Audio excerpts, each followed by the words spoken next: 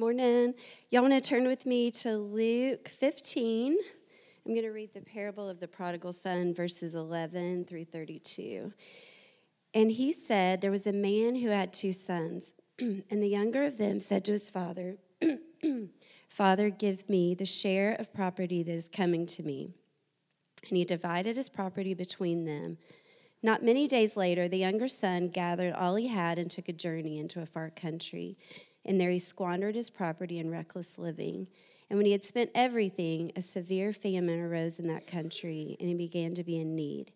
So he went and hired himself out to one of the citizens of that country, who sent him into his field to feed pigs.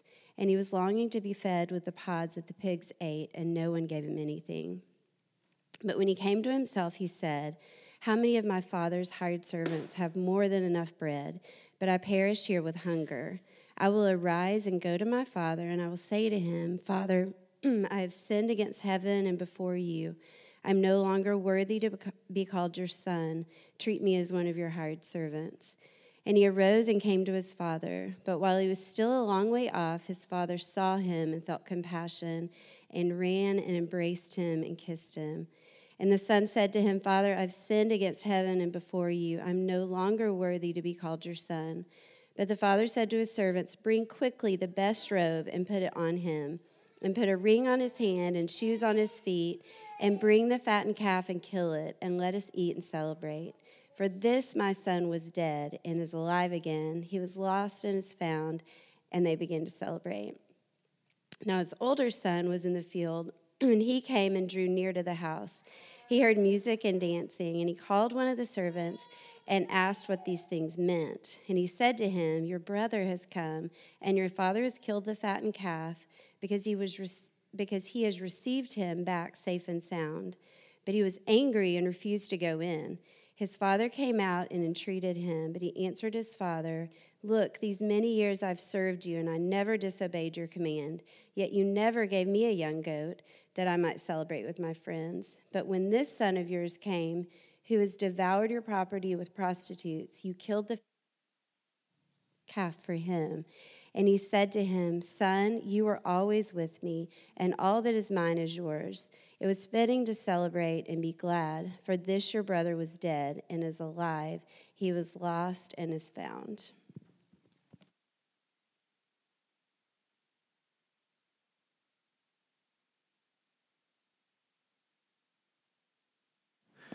Good morning, everybody.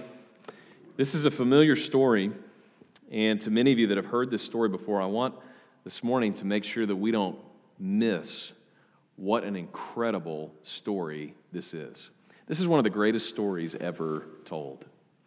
So this father has 2 sons, and the younger son, maybe right around the time that he comes of age, maybe he's about 18, he decides, I'm done with this. I don't want to live in your house anymore. I don't want to live by your rules anymore. I don't want to live according to the way this family has been run before. I want my share of the inheritance, and I want to go do what I want to do. In essence, what he's saying to his father is, let's just fast forward in time to where you have already died, and I get what's coming my way. See, to ask your father for an inheritance means, I wish you were dead so that I could have your stuff.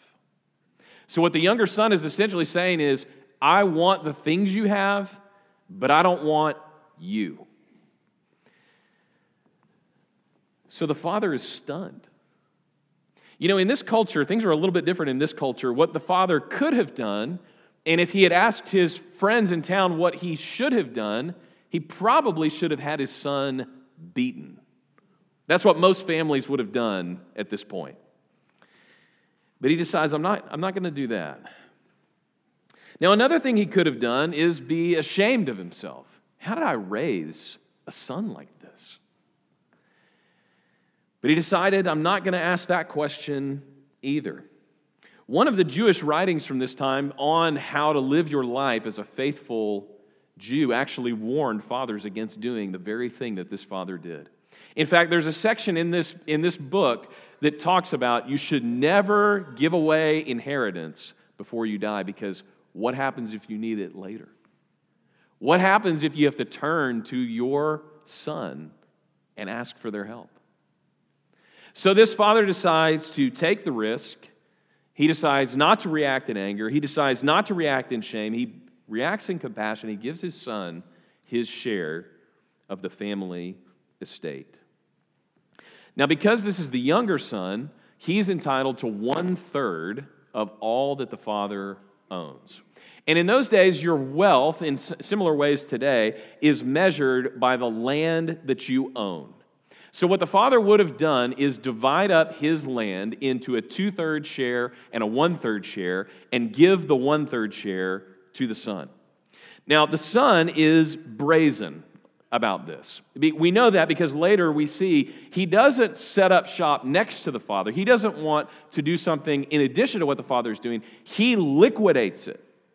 He sells the land, sells the property, sells the possessions, takes the money, and leaves. He packs up his stuff like he is never going to come home. He doesn't leave his stuff in his bedroom. He doesn't leave anything with his father. He picks up, he's leaving, he's never coming back, doesn't want anything to do with his father. The son then goes out to what this parable calls the far country. Okay, this is a familiar story. The son goes out to the big city to make it on his own. And he says no to nothing. He decides to live it up in the big city. He's somebody that takes every opportunity that comes his way, and pretty quickly he comes to ruin. This is a familiar story, probably so familiar that you've either lived this or know somebody that's lived this.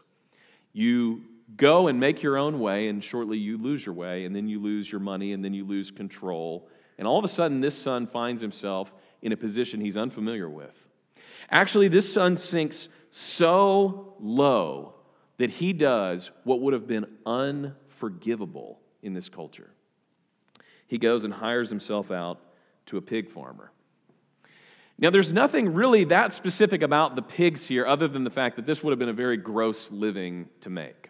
He is the stable boy at a pigsty, and he is sweeping out and he is caring for these pigs, but the added dimension is this was totally forbidden for Jews.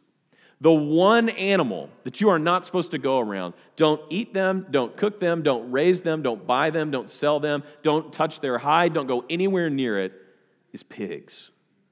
That was known throughout the entire ancient world. In fact, archaeologically, you can tell when Jews have been in an area because there are no pig bones. All the other cultures were fine with this, but Jews were forbidden.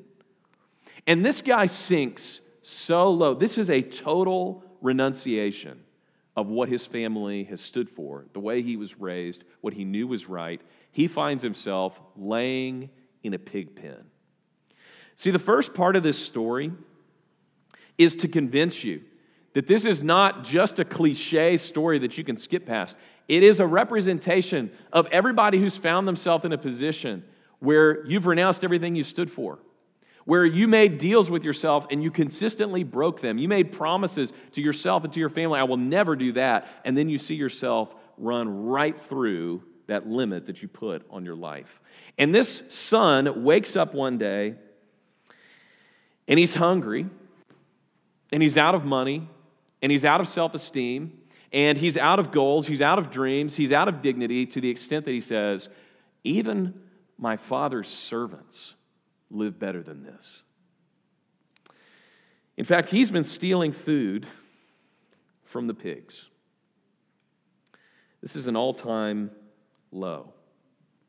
I wonder if the people standing around Jesus as he's telling this story would have thought to themselves, no one can sink that low. No one could possibly find themselves in a situation that bad. See, if you know this story, you know that this story is in part about forgiveness. As we just read, this son is forgiven in the end, but pause for a moment and think about this. Jesus is telling a story in such a way that this is not easy forgiveness. And in the church, a lot of times, we are so obsessed with the sins that are easy to forgive. It's okay if you're sinful as long as they're upwardly mobile kinds of sins. Or it's okay if you're sinful if these are the sins that are really easy to forgive and forget. But what this story is saying is forgiveness means there has to be sin, Real sin. The sin that you kind of want to turn away from and you don't want to talk about. The kind that even when you tell your story, you maybe leave this little part out. For forgiveness to be what the Bible says it is, this is the sin that brings alienation, shame, distance, retribution. The ruinous, ugly sins that you find yourself in. And in this series, what we're doing right now is we're talking about 5 truths to build your life on.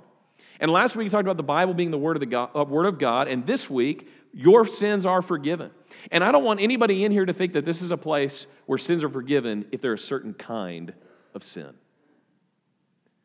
This is a place where the free offer from God to come and fall upon Him and plead for the forgiveness of your sins will be honored no matter what your sins are. Because in their culture at that time, there couldn't be anything worse than this guy.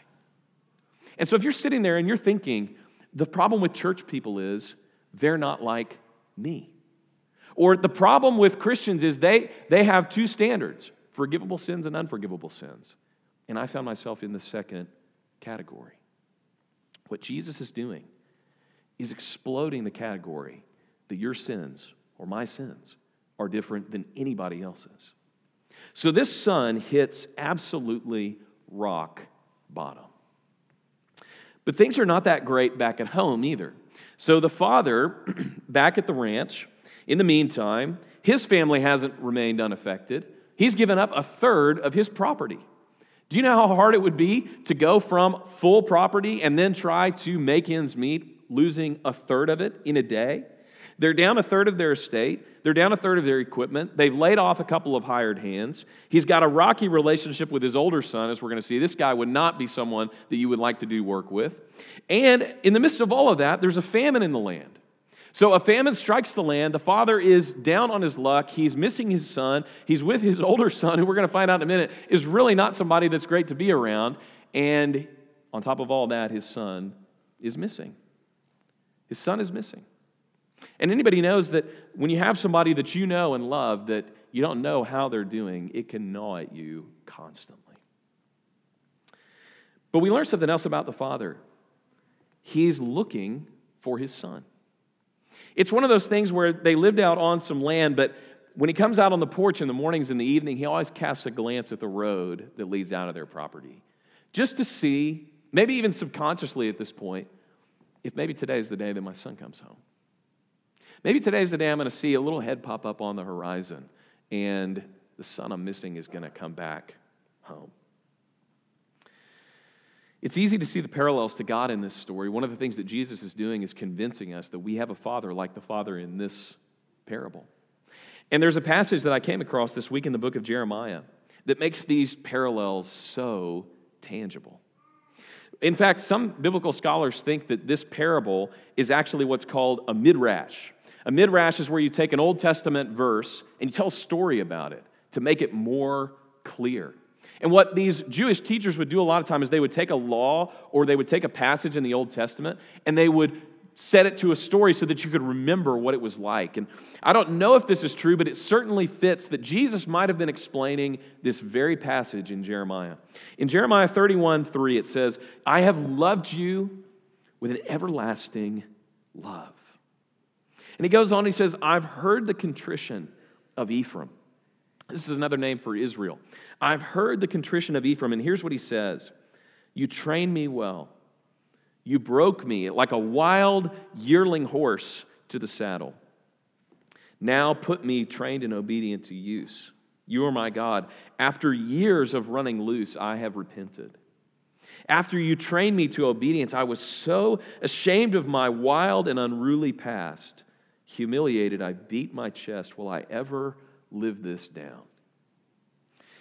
And in Jeremiah 31, verse 20, the Lord replies, "O Ephraim, my son, the child in whom I take pleasure, my dear beloved son. Every time I mention his name, my heart bursts for longing. Everything in me cries out for him. Softly and tenderly, I wait for him." This is the heart of God the Father through the entire Bible, waiting and welcoming his children back home. So we see the son has hit rock bottom, but the father is not unaffected. The father is waiting and looking for his son. And one day we find out the son decides he's going to come home. And he's practicing his speech in the pigsty. All right, and everybody's been here before. You're trying to make sure that you get everything just right so that maybe you're not attacked or maybe you preempt a couple of the accusations that are coming. This son has low expectations for how this conversation is going to go. He says, I don't even want to be your son anymore. I just want to be a hired hand. So this is interesting. The son has a couple of options. He can come back as a son. He can come back and pretend like nothing happened, and he's decided there's no way that's going to happen. He could come back as a servant. Servants lived on the land. They worked for the father. They were indentured to him. And then there was a third category of hired hands. Hired hands don't get to live in the bunkhouse. They don't get to live on the property. They live in town, and they get to come out every day and work for a wage. And that's what the son proposes to tell his dad that he wants to do. See, what the son is trying to do is he's trying to begin the long, slow process of paying his dad back. What he decides is going to be the most just thing is if he could find, over the course of his life, some way to make up for what he's done to his dad. So he comes home, and his dad is watching for him. It says before he even is getting close, his dad looks, and far away on the horizon, his dad sees him. And when his dad sees him, look at what the text says. He arose and came to his father, but while he was a long way off, his father saw him, and his father felt compassion.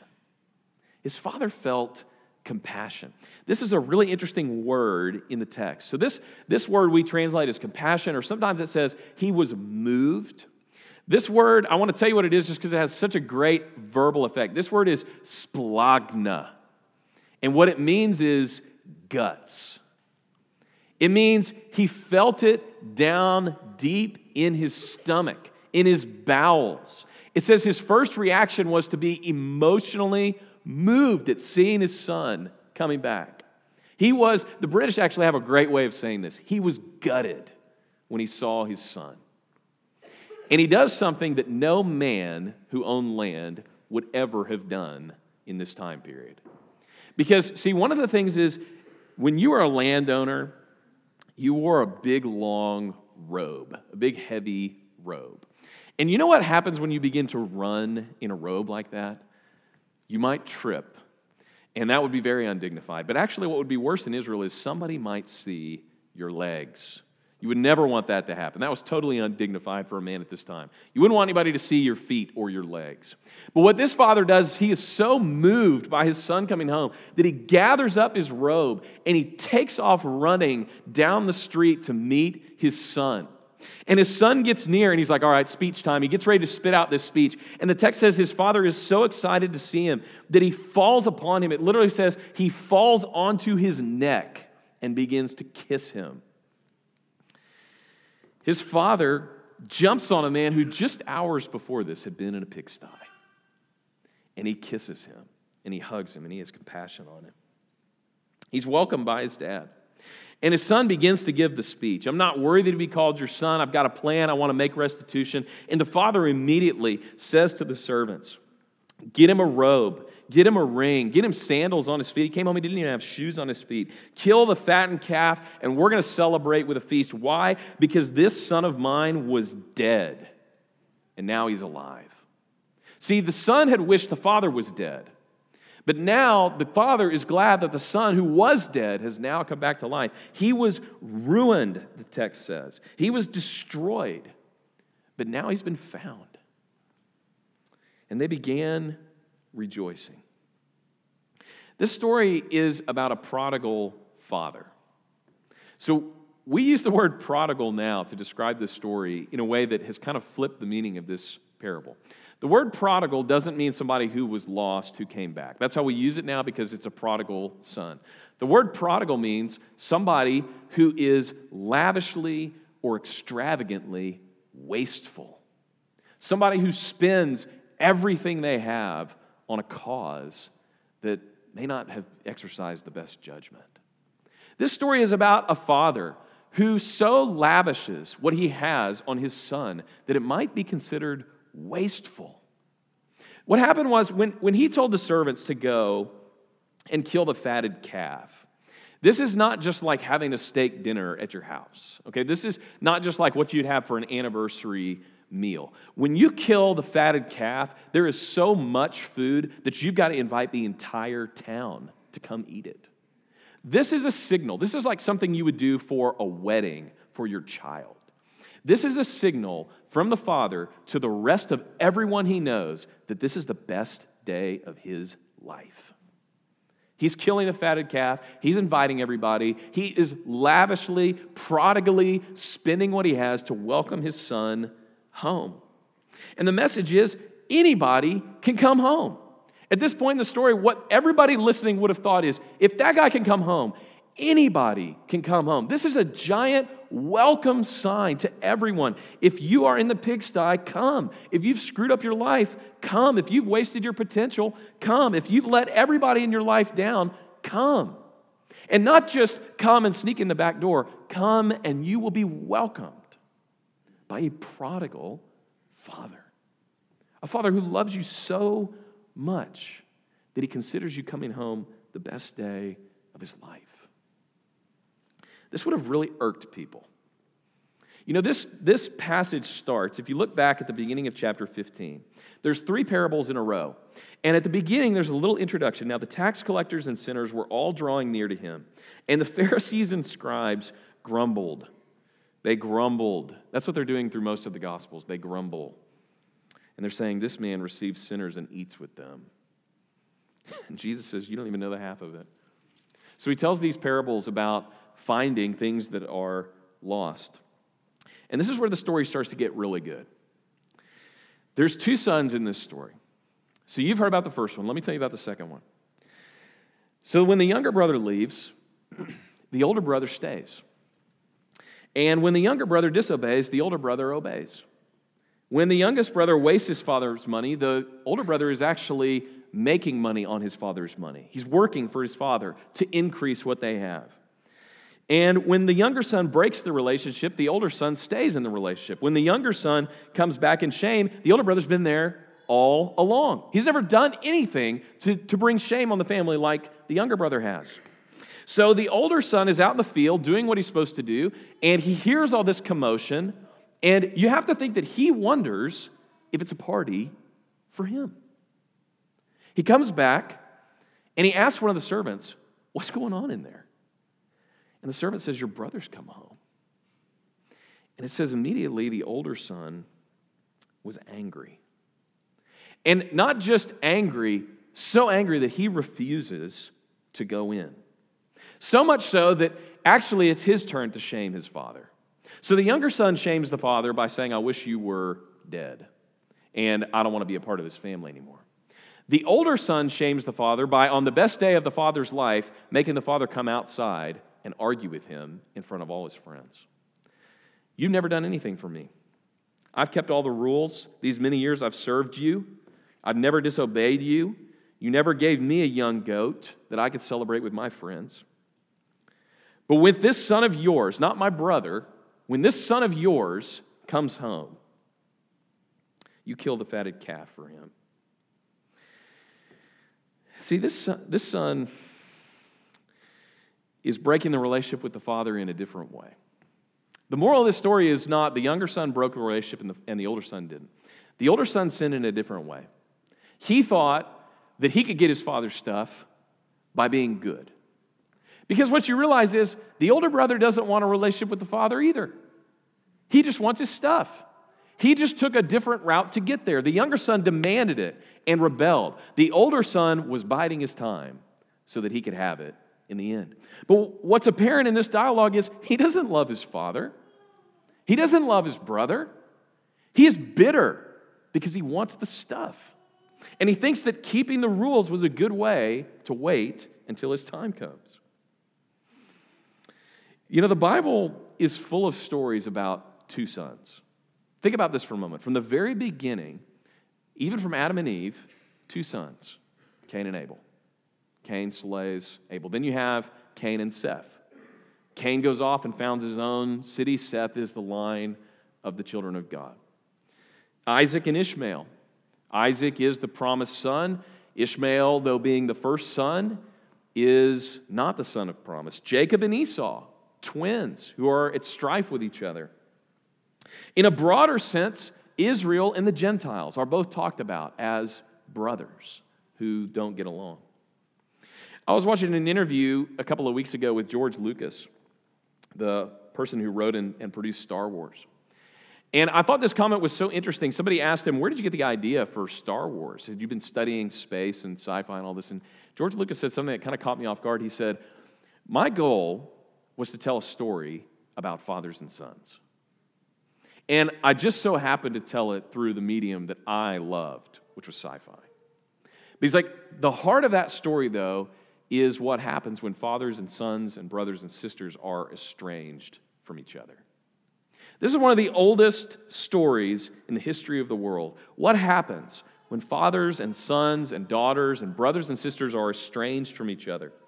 And this is the cosmic story of the Jews. The Jews were supposed to be like an older brother to the world. Remember the promise of Abraham? Through you, all the nations of the earth will be blessed.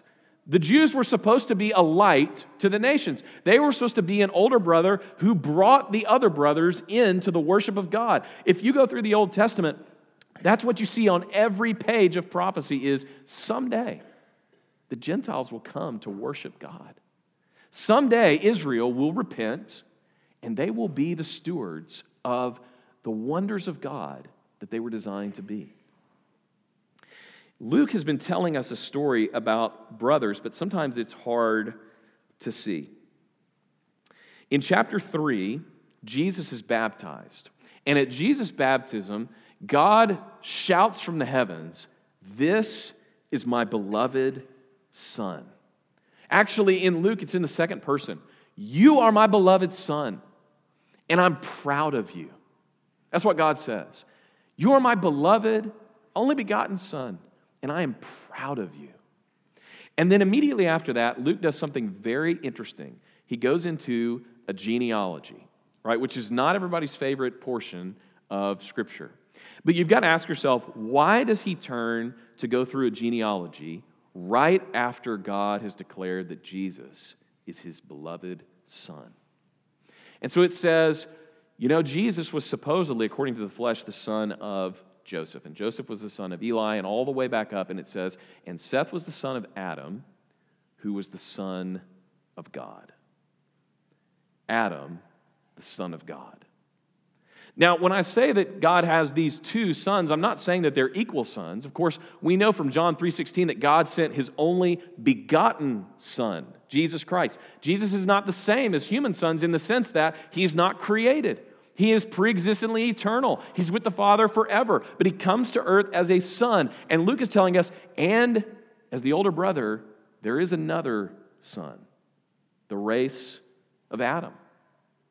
Everybody, as Paul says in 1 Corinthians, through whom death entered the world. Every person who's rebelled against God is a younger brother. But there is an older brother in this story. And what Jesus is doing, this is the final aspect of this story, is it doesn't end quite like the other stories do. Have you noticed that? In Luke 15, the first story is one about 100 sheep. And one sheep goes missing, and the shepherd, the good shepherd, goes and looks for the sheep. He seeks after the sheep, and when he finds it, it says, there will be more joy in heaven over one sinner who repents than over 99 righteous people who need no repentance. Second story, there's a woman who has 10 silver coins, and one coin goes missing. So what does she do? She invites people over, turns over the house looking for that coin. Just so, I tell you in verse 10, there is joy before the angels of God when one sinner repents. Then you get to the prodigal son. So some people call it the lost sheep, the lost coin, the lost son. And think about the difference in these stories. In the first one, something goes missing, somebody goes looking, and people rejoice when it's found.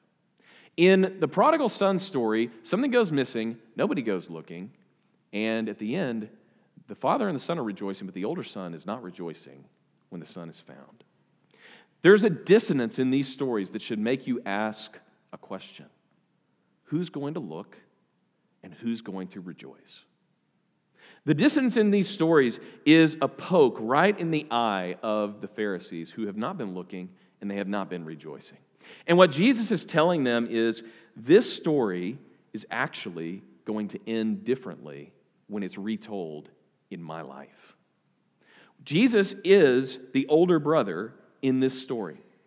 And in the first story, when the sheep goes missing, the good shepherd goes and finds him. In the second story, when the coin goes missing, the woman goes and looks for the coin. And Jesus is basically saying by his life, when the son goes missing, Jesus goes and looks. His message all through Luke and the Gospels is, I came to seek and save the lost. Jesus goes and looks for the younger brother. The younger brother is missing, and Jesus, instead of being like the older brother who stays and self-righteously waits out his father, decides to go down the same road. And he goes and he finds his brother.